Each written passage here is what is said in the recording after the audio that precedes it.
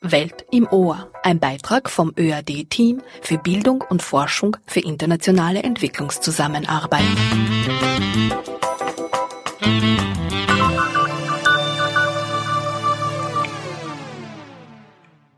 Erstens haben wir hier im ÖAD ein ganz, ganz tolles Team. Zweitens das Thema, die Arbeit, das, was ich mache tagtäglich, ist interessant. Es kommen die Professorinnen mit den unterschiedlichsten Ideen von der ganzen Welt, aus den verschiedensten Disziplinen. Also ich kann nicht sagen, ich lerne nichts in dem Job. Ich würde sagen, ich lerne mit jedem Gespräch etwas. Und ich liebe es ganz einfach, auch in Gedanken um die Welt zu kreisen. Und letztendlich, ich glaube ganz einfach an diese Idee, dass die Welt immer näher kommen sollte, kooperieren sollte und dass wir eigentlich nur einen Gedanken haben sollten, nämlich in Frieden zusammenzuarbeiten und einem höheren Ziel, nämlich etwas weiterzubringen, daran festzuhalten. Martina Friedrich erzählt eine von vielen Geschichten, die hier im Rahmen von 30 Jahre Erasmus zu hören sind.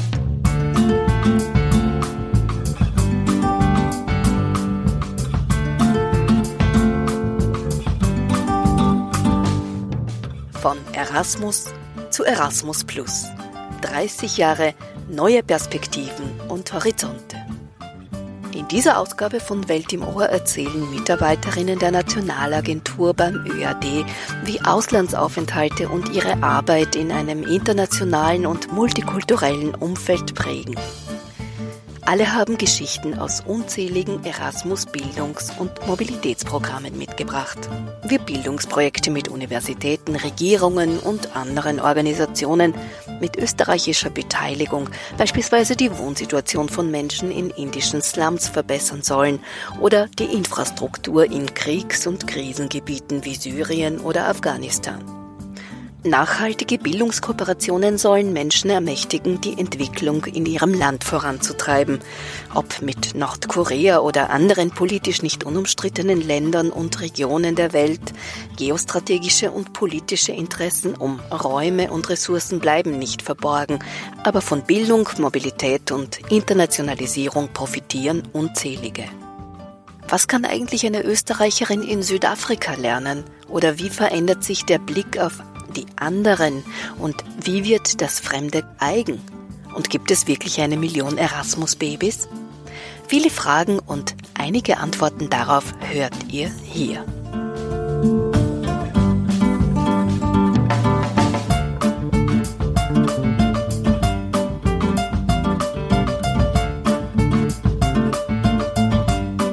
Ernst Gesselbauer, Dankeschön, dass du da bist und dir Zeit genommen hast für das Interview. Es ist Erasmus bzw. Erasmus Plus, neu 30-jähriges Jubiläum. Du leitest die Nationalagentur. Ich leite die Nationalagentur schon seit weit mehr als 10 Jahren. Erasmus ist das Programm für Bildung, Jugend und Sport und wir kümmern uns natürlich im ÖAD um den Bildungsteil. Wir sind seit vielen Jahren, eigentlich seit Anfang an dabei. Wir sprechen in diesem Jahr von 30 Jahren Erasmus. Man muss dazu sagen, in Österreich gibt es Erasmus seit 25 Jahren. Und seit 25 Jahren macht der ÖAD das, was Erasmus heißt und das alles jetzt unter Erasmus Plus läuft. Das heißt den ganzen Bildungsbereich. Und seit wir bei der Europäischen Gemeinschaft, jetzt EU sind, gibt es den ganzen Bildungsbereich im ÖAD, das heißt seit 1995. Was uns ein großes Anliegen ist, dass wir möglichst viele Menschen erreichen. Die Organisationen sind uns auch wichtig, aber wir erreichen im Jahr allein mit Auslandsstipendien mehr als 14.000 Leute. Und das Schöne, was daraus entsteht, sind persönliche Geschichten, persönliche Erfahrungen und natürlich spielt's für uns auch eine wichtige Rolle, welchen Nutzen über das rein Persönliche heraus die Leute mitnehmen. Da geht's auch darum, dass man in Zukunft, jetzt und in Zukunft Geld hat. und das Geld vernünftig einsetzt. Ich glaube, so viel muss schon erlaubt sein. Wir haben jetzt gerade wieder auf ein paar Zahlen geschaut. Wenn wir die jungen Menschen anschauen, die Praktika im Ausland machen, da sagen 80% von denen, ich habe im Ausland Dinge gelernt, die ich zu Hause nie gelernt habe, die mir beruflich wichtig sein werden. Solche persönlichen Geschichten wollen wir hier jetzt auch hörbar machen. Und ich habe erfahren, dass du auch einen Erasmus-Aufenthalt gemacht hast. Ist das richtig? Ja, selbstverständlich. Was ist dir denn geblieben? Mir sind nicht viele, aber ein paar Freundschaften geblieben, die nach wie vor bestehen. Ich war in Sheffield in Nordengland. Die Stahlindustrie war damals schon weg. Das heißt, es war eine schöne grüne Stadt und mit vielen offenen Menschen.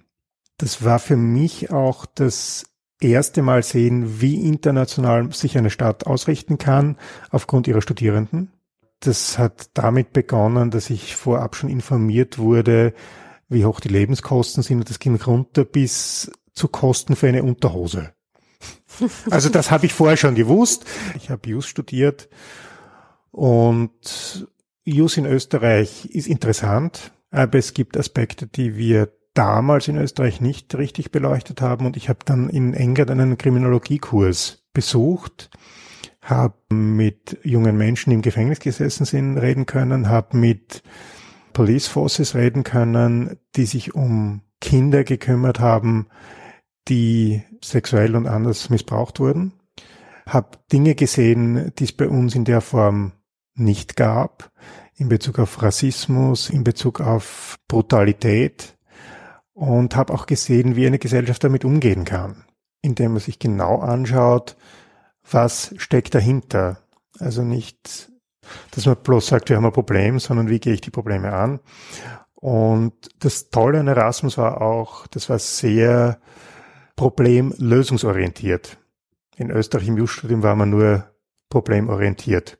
Mussten auswendig lernen, was der Herr Professor, die Frau Professorin am liebsten hören wollte. Und in England, das Lernen war ganz anders. Da hat man Tutorials mit den besten Professoren, wo nur 5 Studierende dabei gesessen sind. Und jetzt zu den persönlichen Geschichten. Selbstverständlich ist es so, dass sich dann auch persönliche Verbindungen entwickeln. Und ich bin noch mit einem Kollegen und einer Kollegin in Kontakt, die nach wie vor mit den Leuten, die sie bei Erasmus getroffen haben, in Lebensverbindungen sind. Mit Kindern. Die dritte Person aus der Gruppe wäre dann ich selber. Auch ich habe eine Tochter, die zwar erst Jahre danach gekommen ist, aber das ist das dritte Erasmus-Kind aus dieser Gruppe von 25 Leuten. Und vor 2 Jahren wurde kolportiert, dass es 3 Millionen, damals gab es 3 Millionen Erasmus-Studierende, die schon Erasmus gemacht hatten. Und die Kommissarin wurde gefragt bei einem Pressetermin, sagen Sie mal, Frau Kommissarin, wie viel Kinder gibt es denn eigentlich so als Nebeneffekt von Erasmus? Und diese Zahl ist nicht belegt. Ich glaube, die stammt aus der Einflüsterung ihres Pressesprechers und Pressebetreuers. Also ich gesagt, 1 Million Kinder. Daran glaube ich nicht ganz. Wenn ich an meine persönliche Geschichte denke, vielleicht geht sich's doch aus. Aber natürlich ist das ein schöner Nebeneffekt. Also sehr viele internationale Kinder, die hier auch noch gekommen sind. Ja. Und diese Internationalisierung vielleicht auch mittragen und weiter im Herzen tragen. So ist es, genau. Magst du noch abschließend sagen, was du so an Visionen hast? Mir ist besonders wichtig, dass wir Erasmus als eines von den Programmen, die auch darauf abzielen, Internationalität schon in den Kopf reinzubringen, aber nicht in den Kopf, sondern auch ins Herz, dass wir solche Programme wirklich dafür benutzen können, auch nicht nur viele Leute anzusprechen, sondern auch viele unterschiedliche Leute anzusprechen. Was wir wahrnehmen ist, an Erasmus nehmen vielfach Leute teil, die ohne dies schon sehr offen sind für anderes, für Fremdes, die sehr offen sind dafür, neue Dinge zu erfahren, neue Dinge zu lernen. Und was uns im Moment noch nicht so gut gelingt, und was wir nicht ganz schaffen, das liegt aber nicht an dem ÖAD, das liegt nicht an Österreich, das liegt ein bisschen am gesamten Setup rundherum. Was uns nicht gelingt, ist, dass wir wirklich alle Leute aus sehr unterschiedlichen Bevölkerungsgruppen mit sehr unterschiedlichem Hintergrund anzusprechen.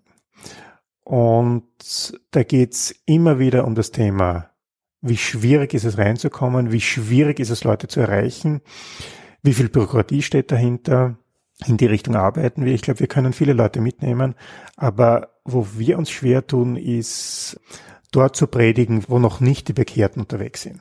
Und eine Vielzahl von Schülerinnen und Schülern, das wissen wir, würden es gern machen. Lehrerinnen und Lehrer sind dazu nicht bereit oder haben Schwierigkeiten damit zu tun. Die müssen wir unbedingt reinholen. Wir müssen auch ein bisschen abseits vom Mainstream, den es gibt, wenn wir auf die Studierenden schauen, ohne einen internationalen Aufenthalt gibt's nur mehr wenige Studierende. Wir sehen sehr viele, die einen internationalen Aufenthalt haben, nicht nur mit Erasmus. Und wir wollen auch andere mitnehmen. Wo es uns sehr gut gelungen ist, und das ist eine große Freude, auch wenn man die persönlichen Entwicklungen ansieht, wir schicken jetzt im Jahr etwa 700 Lehrlinge weg. Und bei den Lehrlingen haben wir es mit jungen Leuten zu tun, die auch in einer persönlichen Phase oft drinnen stecken, wo es schwierig ist, sich was zu trauen, wo es schwierig ist, mal in einer Fremdsprache für einige Wochen zu arbeiten. Und jetzt 700 Leute im Jahr rauszuschicken, die vor solchen Schwierigkeiten stehen, das ist ganz toll.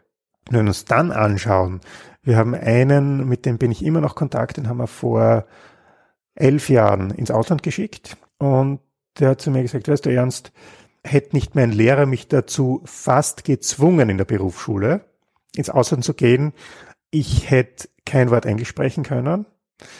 Der hat jetzt einen tollen Job bei einem international tätigen Unternehmen, das Yachten baut und hat Tischler gelernt eigentlich in Österreich und hat jetzt eine internationale Karriere, war mehrere Jahre in England. Und er sagt mir, ohne Erasmus, damals hat's Leonardo geheißen, wäre das niemals möglich gewesen. Das sind tolle Geschichten, wenn wir die erzählt kriegen. Und eine Sache vielleicht noch hinterher, wir erreichen viele Leute mit traditionellen Medien.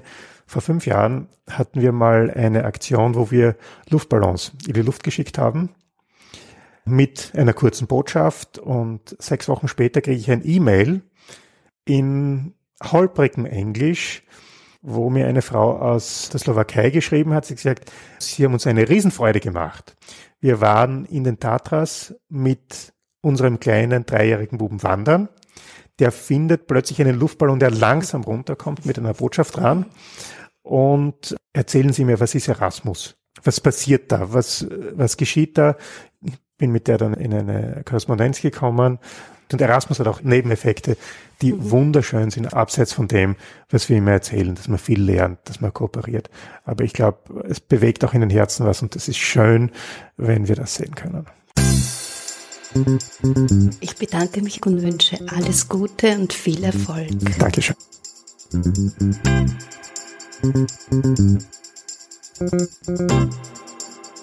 Herzlich willkommen, Martina Friedrich. Ich freue mich, dass ich dich heute interviewen darf. Du bist ein Urgestein in der Nationalagentur. Bitte stell dich vor. Ja, danke für die nette Einladung. Ich arbeite beim ÖAD seit 1995. Ich habe bei Leonardo angefangen, war dann 3 Jahre auch in Brüssel bei der Europäischen Kommission als Beamtin auf Zeit. Und als ich dann zurückkam, habe ich die sogenannten EU-Drittstaatenprogramme übernommen für den Hochschulbereich.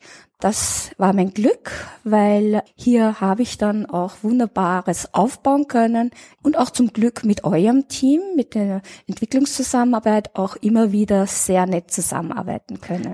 Du hast also einen sehr großen Überblick, was hier so im Haus passiert, und vor allem in deinem Bereich. Du arbeitest sehr international, kommst auch viel herum, lernst viele Menschen kennen, viele Forscherinnen und auch andere, die im Bildungsbereich, aber auch in der Politik tätig sind.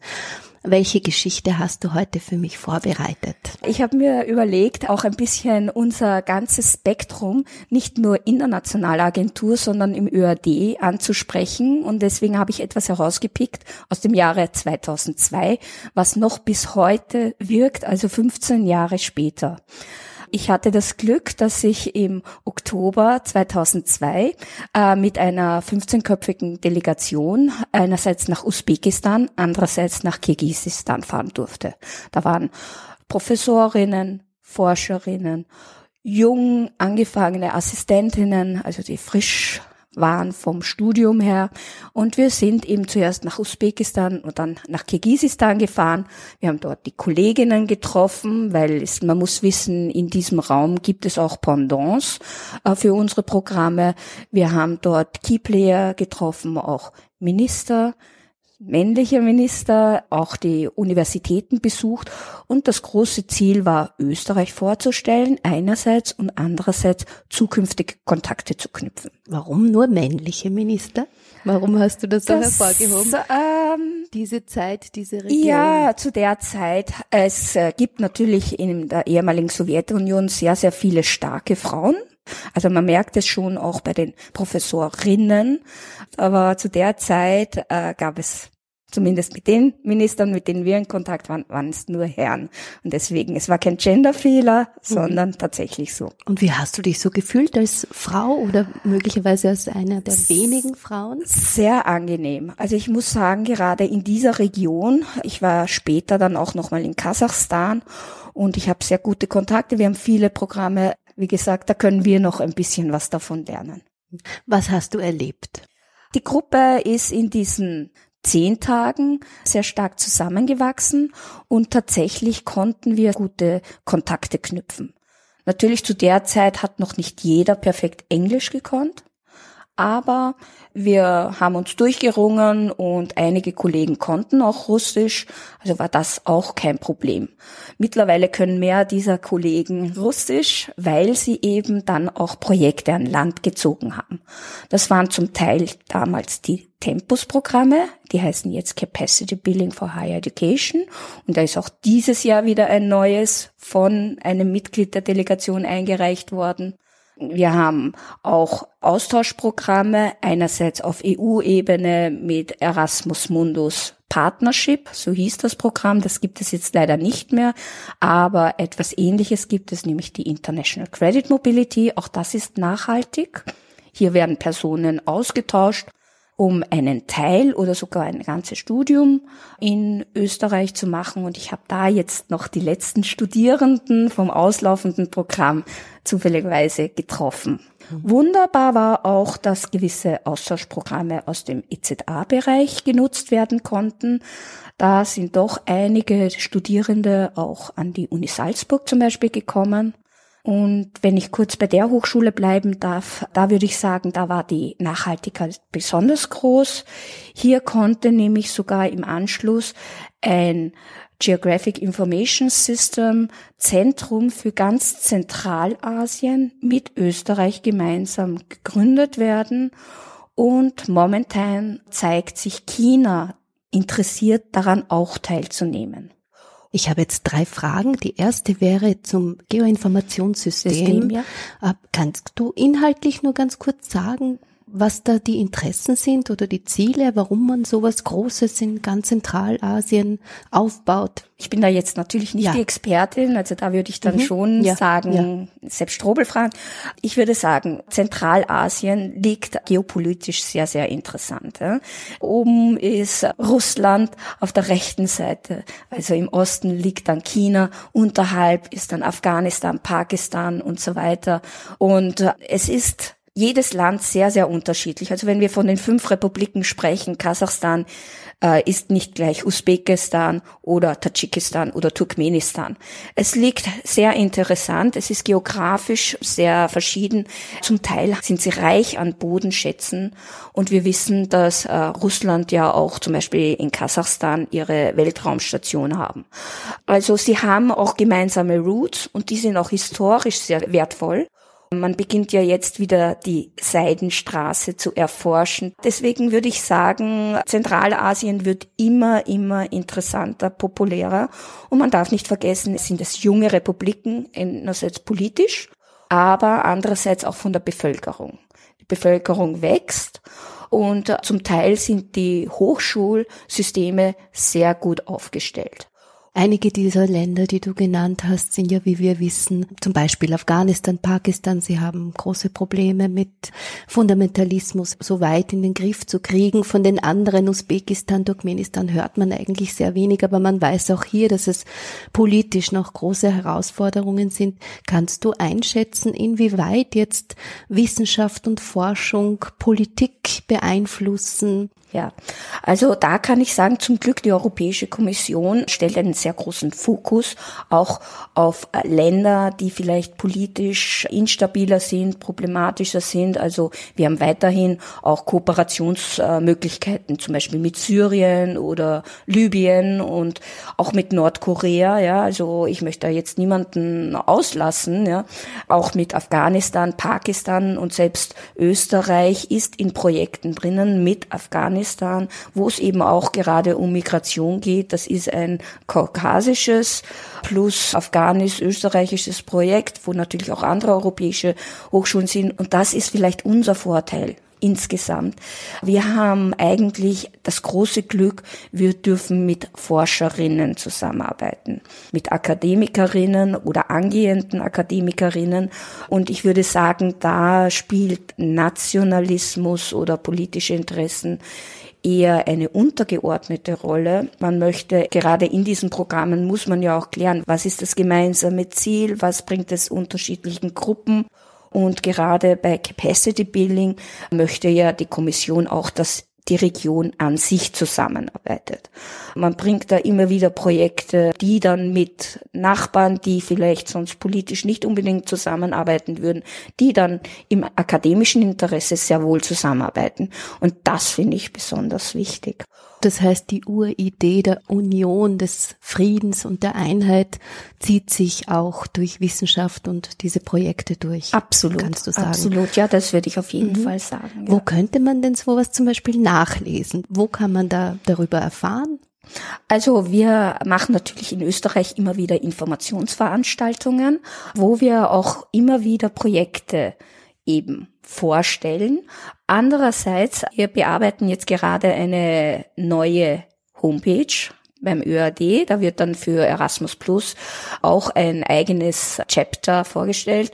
Und hier möchten wir dann schon die einzelnen Projekte, wo vor allem Österreich involviert ist, vorstellen. Einen Gesamtüberblick findet man auf der Homepage der Europäischen Kommission bzw. der Executive Agency. Wenn man es nicht gleich auf Anhieb findet, kann man mich selbstverständlich auch gerne kontaktieren und ich schicke den Link.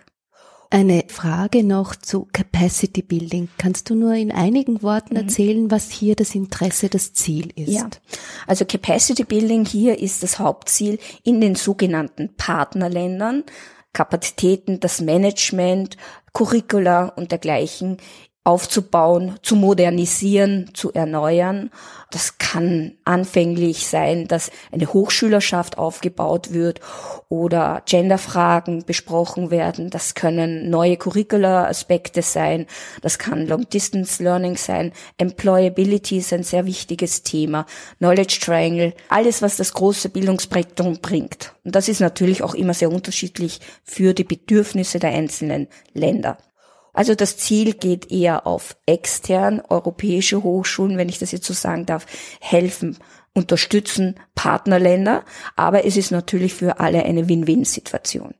Wenn dann zum Beispiel ein Curriculum entwickelt wird, dass man dann auch später vielleicht einen Austausch macht. Welche Länder betrifft das? Ich sage es jetzt ganz kurz, sämtliche Länder außerhalb dieser Programmländer, die nicht zu den wirklich reichen Ländern gehören. Also man findet in dem Programm keine USA, kein Kanada, weil ja das aus EU-Geldern finanziert wird. Aber, und das vielleicht jetzt als Extrembeispiel, wird Nordkorea finanziert, wenn man mit Nordkorea zusammenarbeitet, aber nicht Südkorea. Was wäre denn Nordkorea Projekt, das hier läuft? Das ist eine gute Frage, weil momentan läuft noch keins. Also dieses Land ist noch weiße Zone. Vielleicht, wenn ich ein Projekt hervorheben darf, aus Indien. Das ist ein bisschen westlicher natürlich. Hier geht es um den sozialen Wohnbau. Wir haben hier ein Projekt, das wird von der Donau-Universität Krems koordiniert. In Indien ist es leider oft so, dass Slums ganz einfach, wie man so schön sagt, geschliffen werden. Die arme Bevölkerung, die gerade da noch eine Hütte oder so hat, verliert das auch noch. Sie verlieren den kleinen Grund, auf dem sie leben konnten. Also im Prinzip, sie verlieren alles. Und dann werden Hochglanz-Hochhäuser hingebaut von irgendwelchen Architekten, die werden genehmigt von den Behörden, wo dann vielleicht reiche Geschäftsleute einziehen oder auch nicht. Und hier arbeitet die Donau-Uni Krems mit ihren europäischen Partnern, mit den Hochschulen einerseits zusammen. Hier arbeiten sie mit den Sozialarbeiterinnen, mit den zukünftigen, aber auch den Professorinnen zusammen und den Architektinnen, den zukünftigen. Hier soll ein Umdenken und eine Zusammenarbeit entstehen. Aber es wird auch zusammengearbeitet mit den nationalen Behörden, also die Baugenehmigungen geben oder die sich eben um die ärmere Bevölkerung kümmern, beziehungsweise auch mit Architekturbüros und dergleichen. Und hier werden auch gleichzeitig Weiterbildungsmaßnahmen angeboten. Bei einem Besuch in Krems eigentlich ist man dann auch nach Wien gefahren. Man hat sich dort das Konzept von Wiener Wohnen angeschaut und dergleichen. Auch in den anderen europäischen Ländern hat man sich da Ideen geholt. Darf ich dich fragen, Syrien? Ich weiß, dass Österreich auch hier wieder in einem Projekt beteiligt ist. Wir waren früher sehr aktiv mit Syrien, also nicht nur im Austausch, dass Studierende nach Österreich gekommen sind, aber auch nach Syrien gegangen sind. Jetzt ist es mehr bei den Austauschprogrammen eher eine One-Way-Direction, also Incomings. Wir haben früher Projekte vor allem mit Aleppo gehabt, also mit der Hochschule, die es eigentlich nicht mehr wirklich gibt. Wir hatten mit der TU Graz, das war noch unter Tempus, ein ganz spannendes Programm, wo es ging um den Aufbau von University Chair of Innovations, die dann, als sie fertig gegründet worden sind, dann von der UNIDO übernommen worden sind, weil die UNIDO fördert tatsächlich die Umsetzung für University Chairs of Innovation. Das heißt, das sind Institute, die dann kooperieren mit Research Centern, mit Firmen und mit der Hochschule, mit der Forschung, mit der Bildung. Und eben Tempus hat diese Chairs aufgebaut. Und zwar war das eine Kooperation einerseits von Maghreb, aber auch Maschrek-Ländern. Und so hatten wir eben eine Hochschule aus Marokko, eine aus Tunesien, 2 aus Ägypten, eine eben aus Syrien, das war Aleppo, und eine aus Beirut, Libanon. Und auch das war äußerst erfolgreich. Vor allem hat es auch hier wieder gezeigt, wie die Zahnräder ineinander arbeiten. UNIDO war nur ein Associated Partner in dem Projekt, hat sie beraten. Und es gab dann auch zum Beispiel für die Studierenden auch Masterarbeiten geschrieben. Also eine Europäerin, eine aus dem arabischen Raum, haben gemeinsam eine Joint Thesis geschrieben, sind dann von jeweils einer zum Beispiel ägyptischen Hochschule und der österreichischen Hochschule betreut worden. Also auch da zeigt man diese Zusammenarbeit. Wir haben aber auch in Syrien andere Projekte gehabt, zum Beispiel mit dem Straßenbau. Das heißt, diese Ideen gibt es möglicherweise noch, aber sie stehen jetzt mal still und es gibt nur Studierende, die die Stipendienprogramme nutzen können nach wie vor. Ja, obwohl man kann weiterhin Capacity Building, also so heißt es jetzt, früher war es das Tempus-Programm, Capacity Building einreichen. Ja? Und es ist momentan nur bei Syrien oder auch bei Libyen, dass nicht eine syrische Hochschule den Antrag von bis zu 1 Million Euro Finanzierung für 3 Jahre einreichen kann, sondern es muss eine andere Institution aus einem anderen Land sein. Es darf nur halt momentan nicht aus Syrien der Antrag kommen. Aber es ist weiterhin willkommen. Man möchte auch da ganz einfach die Akademikerinnen unterstützen und ihnen trotzdem Hoffnung geben und kooperieren. Und gibt es gerade so eine Einreichung oder? Ja, nur also ich weiß, es gibt eine Einreichung, nur leider momentan läuft der Prozess und diese Einreichungen gehen nach Brüssel. Deswegen habe ich da momentan nicht den kompletten Überblick, in wie vielen Projekten Österreich da involviert ist. Aber ich weiß zumindest in einem Projekt, in einem Antrag ist Österreich involviert. Und kann man da schon was dazu sagen oder ist es noch sozusagen in Bearbeitung? Genau, ja. Also es wird jetzt evaluiert in Brüssel mit den Expertinnen. Genau. Und thematisch, kannst du da zumindest sagen, worum es geht? Ja, es geht auf jeden Fall wieder in Richtung Infrastrukturaufbau.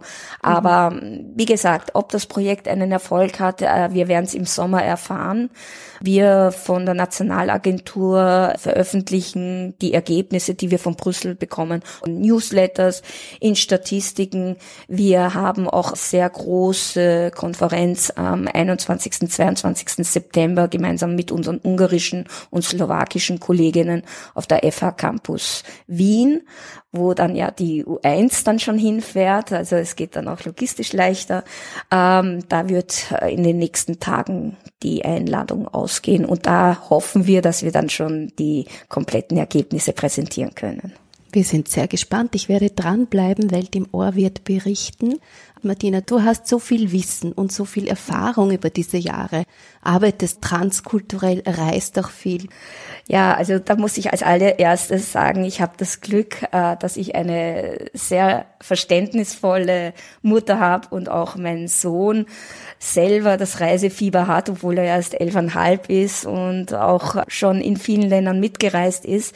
Dann ist es bei uns in der Familie schon fast Tradition, dass man auch ins Ausland geht. Also ich habe auch auf 3 Kontinenten meine Familie verteilt.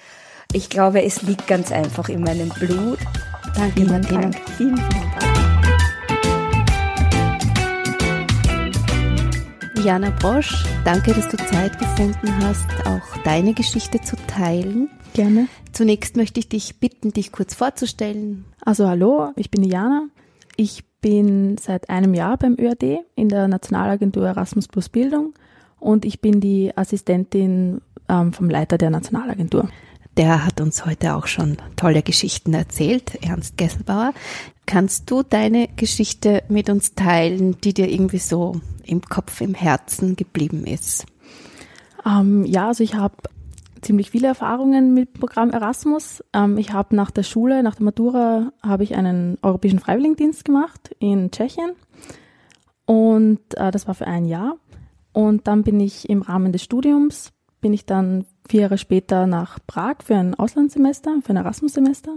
Und da habe ich dann auch entschlossen, dass ich meinen Master im Ausland machen will und habe mich dann für einen Erasmus Mundus, einen Studiengang beworben, genau. 3-mal weg mit Erasmus. Genau, ja. Und wo war dann der letzte Aufenthalt? Da war mein Mobility Track war in Leipzig in Deutschland für ein Jahr. Dann war ich ein Jahr in Addis Abeba in Äthiopien und dann das letzte Semester in Kopenhagen in Dänemark. Addis Abeba, Äthiopien würde Genau. mich besonders interessieren, da wir ja die Abteilung Bildung und Forschung für internationale Entwicklungszusammenarbeit sind und Äthiopien als Partnerland haben. Was hat dir dort besonders gefallen oder vielleicht auch gar nicht gefallen? Gab es irgendwie so einen Kulturclash sozusagen? Das auf jeden Fall, aber es war eine sehr intensive Erfahrung, aber auch sehr bereichernd. Also wir haben studiert, wir waren insgesamt 5 Erasmus Mundus Studierende in Addis und hatten sehr engen Kontakt mit äthiopischen Studierenden und das war einfach eine wahnsinnig tolle Erfahrung, einfach also hautnah sozusagen am äthiopischen Alltag dabei zu sein. Also du bist über diesen universitären Alltag hinausgekommen. Genau, ja. Da haben die Kolleginnen und Kollegen aus Äthiopien dafür gesorgt. Genau, weil die Universität hat ein Austauschprogramm mit der Universität Leipzig, also das Institut in Addis Abeba. Und die äthiopischen Studierenden konnten dann schon das Semester davor in Leipzig studieren und da haben wir sie schon gut kennengelernt. Und das war dann sozusagen wie Freunde wiedersehen nach einer kurzen Sommerpause. Also das heißt, die Freundschaften sind geblieben. Genau, ja. Das heißt, dieses Klischee, dass das dich verändert hat oder dein Leben verändert hat, dieser Aufenthalt vielleicht speziell, aber insgesamt stimmt. Auf jeden Fall, ja, kann ich zustimmen.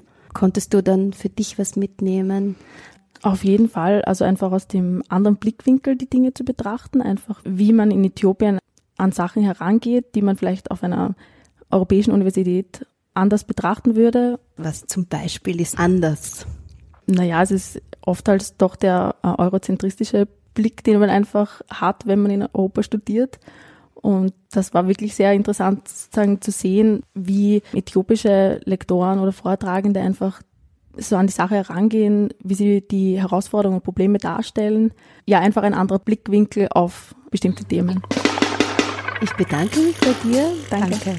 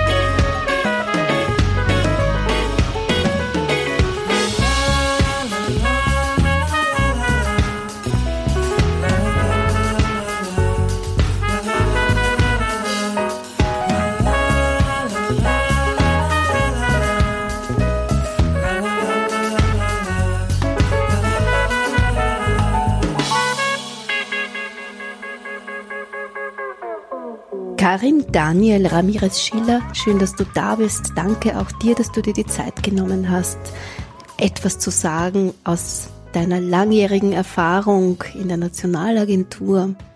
Zunächst würde ich dich mal bitten, uns zu verraten, was genau du machst. Auch dir willkommen, Majada. Danke für die Einladung. Sehr gerne. Ich bin seit mehr als 20 Jahren beim ÖAD und ich würde mal sagen, ich habe das Programm wachsen gesehen.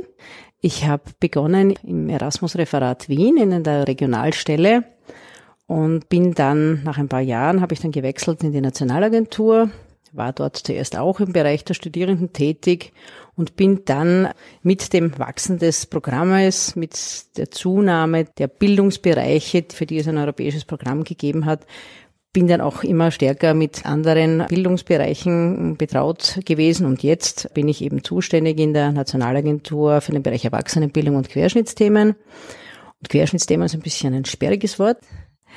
Dahinter verbirgt sich so etwas wie das Qualitätssiegel, das wir verleihen. Es verbergen sich dahinter Veranstaltungen wie New Skills, einfach wo wir Initiativen zusammenbringen und Vernetzungsplattformen bieten für Projektträger, für Bildung, für Wirtschaft. Es verbirgt sich dahinter aber auch Sonderprogramme und Initiativen wie Europass, das die Qualität der Mobilität unterstützt, wie EPALE, das eine elektronische Plattform für die Erwachsenenbildung in Europa bietet, aber auch Euroguidance, das Bildungs- und Berufsberatung fördert und wo wir in all diesen sogenannten Sonderprogrammen Veranstaltungen und Aktivitäten bieten, die eben der Vernetzung dienen, wo wir sozusagen das Programm zu den Bürgerinnen und Bürgern bringen. Und ja, also vernetzen, würde ich mal sagen, ist das große Thema, das in meinem Bereich geleistet wird. Das heißt, es gibt auch hier sehr viele Möglichkeiten in der Erwachsenenbildung, mobil zu sein, mobil zu werden. Absolut, mobil Kontakte zu werden. zu knüpfen, sich weiterbilden etc. So ist es, sich zu vernetzen und neue Methoden kennenzulernen. Also dieses Zusammenführen ist eine ganz wichtige Sache. Wir versuchen wirklich einen Mehrwert für alle Beteiligten zu erzielen und ich glaube, das gelingt ganz gut. Das macht spannend. Welche Geschichte hast du heute für mich mitgebracht? Das erste ist einmal, da denke ich zurück ganz an die Anfänge. In meiner Funktion als Leiterin des Erasmus-Referats Wien war ich wirklich ganz, ganz nah dran an den Studierenden. es ist immer viel die Rede vom, was bewirkt Erasmus und was macht das mit den Leuten. Das ist ein bisschen ein Klischee, dass es die Leute verändert. Und ich habe für mich das wirklich mitgenommen, es ist kein Klischee, es ist die Wahrheit. Ich habe es beobachtet bei Leuten, wenn sie gekommen sind, haben Infoveranstaltungen gemacht, sehr viele Beratungen. Die Studenten haben dann ihre Förderungen bekommen und am Schluss sind sie gekommen und mussten natürlich auch ihre Aufenthaltsbestätigung vorlegen. Und manche Leute hat man sich einfach gemerkt, vielleicht weil sie in den Beratungen Bedenken hatten, soll ich mich das trauen und hoffentlich und wie auch immer. Und das ist wirklich sehr, sehr oft vorgekommen und das ist mir einfach in Erinnerung geblieben, dass Leute, man hat selbst gesehen und Leute haben dann von sich selbst aus gesagt, das war das tollste halbe Jahr oder Jahr meines Lebens. Also das war eine ganz, ganz schöne Erfahrung, das muss ich wirklich sagen. Also diese wirklich so nah dran sein an diesen Erfahrungen, wenn ich so sagen darf. Nach meinem Wechsel in der Nationalagentur etwas, was mir, wie gesagt, unter vielen anderen, aber wo ich mir auch gedacht habe, das ist mir sicher auch stärker in Erinnerung geblieben, dass wir eine der ersten Nationalagenturen waren, die diese Möglichkeit genutzt haben, Studierende mit besonderen Bedürfnissen zu entsenden. Das war noch immer in den ersten Jahren des Programmes in Österreich, es umzusetzen. Es war doch sehr aufwendig. Das heißt, Studierende, die mit Behinderungen haben. Genau, und ich kann mich an einen Fall erinnern, an einen schwerstbehinderten Studierenden, der mit 24 Stunden Begleitung, wo wir kooperiert haben mit anderen Nationalagenturen und mit der Gastinstitution und so weiter. Dass es gelungen ist, Nummer 1, und einfach die Reaktionen auch und was mit diesem Studierenden dann einfach weiter passiert ist, was ihm das persönlich gebracht hat, das ist mir auch stark in Erinnerung. Das gab dann in den späteren Jahren noch mehrere ähnlich gelagerte Fälle und das vergisst man auch nicht, was wirklich bewirkt über die Aktivität selbst, aber einfach wie diese Menschen beflügelt hat, das hat mich schon bewegt. Wir machen ganz viele Aktivitäten hier in der Nationalagentur. Wir können die Rahmenbedingungen mitgestalten für die Umsetzung der ganzen Förderprogramme auf internationaler Ebene. Wir machen aber auch eben inhaltliche Veranstaltungen grundsätzlich, aber da ist mir eine Konferenz besonders in Erinnerung. Das war vor einigen Jahren eine Sprachenkonferenz. Insofern besonders Erinnerung, weil es so breit aufgestellt war. Das war eine Veranstaltung, wo wir gemeinsam mit einer anderen Institution wirklich quer über das ganze Programm Projekte präsentiert haben. Es war der offizielle Teil mit spannenden Keynotes und dann am Nachmittag hatten wir eine ganz interaktiv gestaltete Workshop-Session, wenn man so will, den ganzen Nachmittag. Und was da an unglaublich spannenden, kreativen Projekten gekommen ist, von einem, sage ich, Theater für Lehrlinge, für Projekte, Gebärdendolmetsch. Aber es war diese bunte Vielfalt, wirklich, ich habe das total inspirierend empfunden und wir hatten das eben interaktiv gestaltet. Die Leute konnten ein bisschen Sachen vorführen, präsentieren.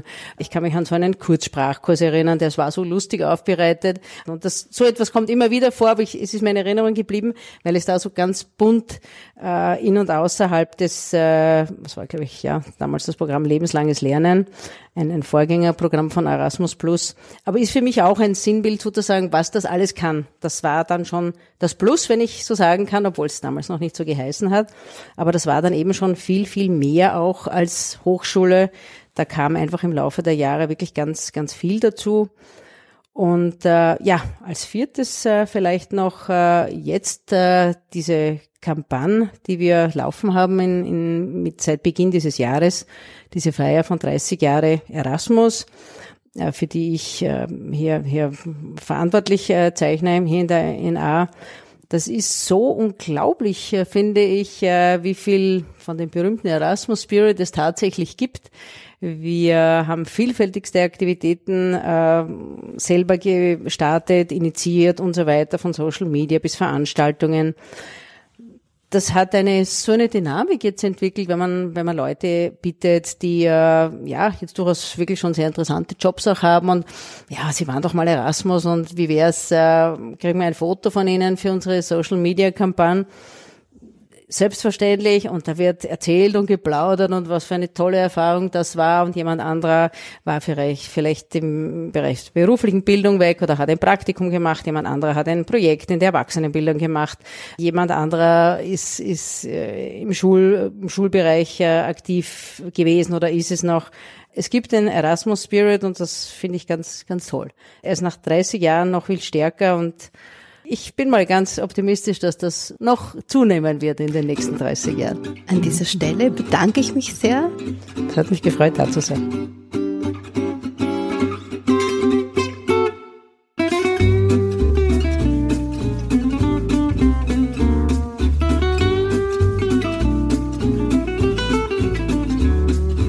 Liebe Dani, ich freue mich, dass du mich bei dir zu Hause empfängst. Du bist eine der ersten Absolventinnen des Masterlehrgangs Global Studies von Erasmus Mundus.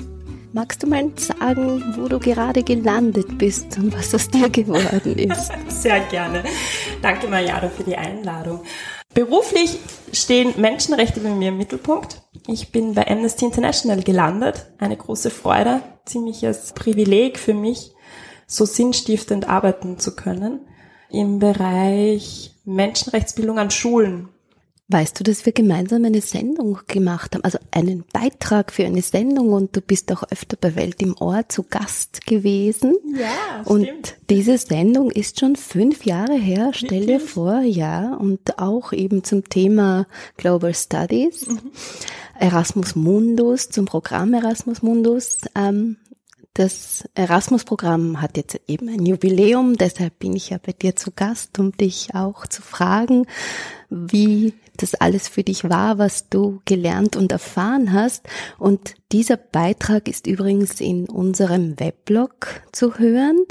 Das ist eben aus 2011 und wir haben gemeinsam einen Kurzbeitrag über Fahad Mustafa gemacht, auch einer der ersten Alumni vom Global Studies Lehrgang, der damals auch einen Preis gewonnen hat für einen Film, den er hier in Wien produziert hat über die tschetschenische Community.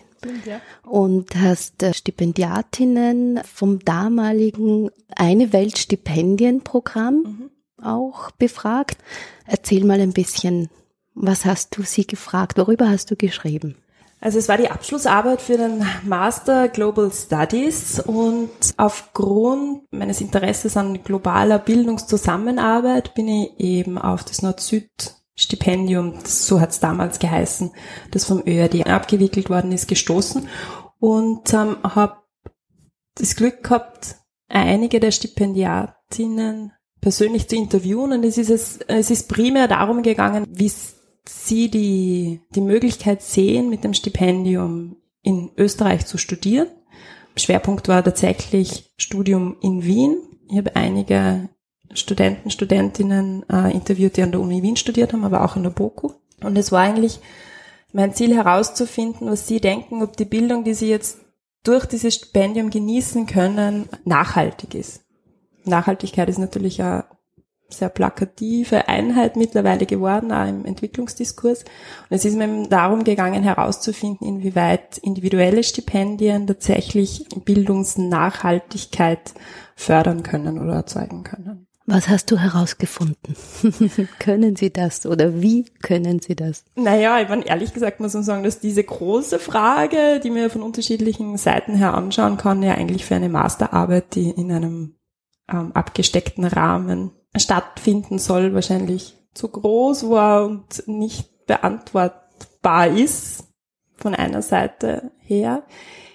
Wenn ich allerdings höre, dass ehemalige Stipendiatinnen von dem Programm jetzt mittlerweile eine Uni gegründet haben oder Rektor an der Uni sind, dann denke ich mir, dass alles das, was sie durch dieses Stipendium erfahren konnten, durchaus weitergetragen wird. Bildung eines Einzelnen und die Möglichkeit, unterschiedliche Bildungszugänge kennenzulernen und vor allem Erfahrungen im Ausland zu sammeln, es multipliziert sie einfach, ja.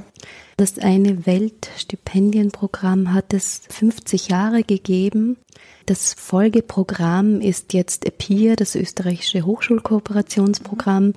dass der beim ÖAD auch abgewickelt wird, dass die Kolleginnen von der Abteilung für Bildung und Forschung für internationale Entwicklungszusammenarbeit, für die wir auch die Radiosendung Welt im Ohr, für die ich auch die Radiosendung gestalte, abwickeln. Wir haben berichtet über dieses Stipendienprogramm, also im Weblog ist es auch nachzuhören, und du hast das Glück gehabt, dass du auch den Global Studies Lehrgang machen konntest. Es war eine großartige Herausforderung, es war eine großartige Möglichkeit, und man muss dazu sagen, dass ich ja im Vorfeld auch schon im internationalen Bereich mit Studierenden tätig war, beruflich. Das heißt, Erasmus und das Erasmus-Programm begleitet mich ja schon relativ lange. Ich war ja davor an der Uni Wien im internationalen Büro und habe dort die Erasmus Outgoings koordiniert und betreut und habe dort einfach schon erkannt und gesehen, dass gerade diese Auslandsaufenthalte und diese Mobilität im Hochschulraum, in dem Fall halt europäisch, dass es den Leuten sehr viel gebracht hat und dass die Ergebnisse und die Erfahrungen, die mit nach Hause gebracht worden sind, einfach sehr prägend sind und alle wirklich davon begeistert waren. Und das hat mich natürlich auch so ein bisschen angestiftet und habe mir gedacht, na ja, wäre doch schön. Und ich habe so viele Studierende gesehen, die ins Ausland gegangen sind und mit so reichen Erfahrungsschätzen zurückgekommen sind, dass ich mir gedacht habe, ach, das wäre doch wirklich was für mich, das würde ich auch gerne ausprobieren. Und Erasmus Mundus, so wie der Name schon sagt, geht ja über die EU hinaus. Das heißt, der Kooperationsprogramm mit EU-Drittstaaten bietet da die Möglichkeit, an eben Universitäten außerhalb von Europa zu studieren. Und ich habe auch zu dem Zeitpunkt mein großes Interesse für Afrika schon entdeckt gehabt und habe mir gedacht, es ist eine großartige Möglichkeit, tatsächlich an einer Universität in Afrika zu studieren. Und die University of Stellenbosch war in dem Fall Partneruniversität bei dem Programm. Und da bist du hin. Da bin ich dann gelandet, genau, und habe ein Semester dort verbracht. Und die Masterarbeit habe ich tatsächlich dann in Leipzig, an der Uni Leipzig geschrieben. Und der Global Studies Curriculum, das Studienplan, zeichnet sich ja dadurch aus, dass er speziell die Schwerpunkte der unterschiedlichen Partnerunis wiedergibt. Und dementsprechend habe ich in Stellenbosch zum Beispiel auch hauptsächlich Politikwissenschaft gemacht. In Wien war es sehr viel Globalgeschichte und ja, in Leipzig war dann die Masterarbeit zu schreiben. Was hat dich denn besonders geprägt in Stellenbosch in Südafrika? Gibt es ein Erlebnis oder Ereignis, das du immer noch so im Herzen oder im Kopf trägst? Also abgesehen von den Personen natürlich, die ich da kennenlernen durfte, die ich nach wie vor im Herzen trage, sind es vor allem die Erfahrungen, die tatsächlich auch im Unterricht in den Lehrveranstaltungen, die ich dort gemacht habe, weil ich denke mir schon, dass man natürlich sehr viele Bücher lesen kann im Vorfeld und sich sehr viel theoretisches Wissen aneignen kann über fremde Länder, andere Kulturen, andere Bildungsvoraussetzungen. Trotzdem ist es nochmal was anderes, afrikanische Politik, ich sage das mal ganz so global, ja, oder ganz im Generellen mit jemandem zu diskutieren, der aus Kamerun kommt, mit jemandem, der aus Nigeria kommt, mit jemandem, der aus Südafrika kommt, mit jemandem dritten, vierten, fünften, der oder die dann aus Äthiopien kommt. Also die Zugänge, die Einsichten und die Erfahrungen, die Meinungen dazu sind einfach ganz was anderes als im Vergleich dazu jemand, der aus Österreich, Deutschland und Großbritannien kommt. Ja, also man sieht einfach man erlebt viel mehr, wie Meinungen zustande kommen und wie man lösungsorientiert arbeiten kann. Also die Internationalisierung nach Hause holen sozusagen ist sicher ein guter Schritt und die Ideen, unsere Köpfe und unsere Tore der Universitäten aufzumachen und zu sagen, wir haben auch Raum und Platz für internationalen Austausch ist wunderbar. Ich denke doch, dass es aber diesen Schritt, nämlich diesen tatsächlich physischen Schritt für uns oder für mich hat es einfach gebraucht, tatsächlich meine gewohnten Räume und meine Denkmuster zu verlassen. Und das ist ja der Grund, warum mein Privileg im Moment ein sehr großes ist, weil ich eben Menschenrechtsarbeit auch mit der Bildungsarbeit verbinden kann, weil es zwei Werte sind, die mir sehr wichtig sind. Und freier Bildungszugang für alle, überall, ohne Grenzen im geografischen und physischen und ohne Grenzen in unseren Köpfen, ist eine sehr schöne Vorstellung und für die möchte ich auch weiter eintreten. Ich bedanke mich sehr herzlich an dieser Stelle für das sehr schöne Schlusswort, für eine sehr schöne Vision, eine Zukunftsvision. Ich wünsche dir alles Gute für deine Arbeit. Danke, dass ich da sein durfte. Ich danke dir.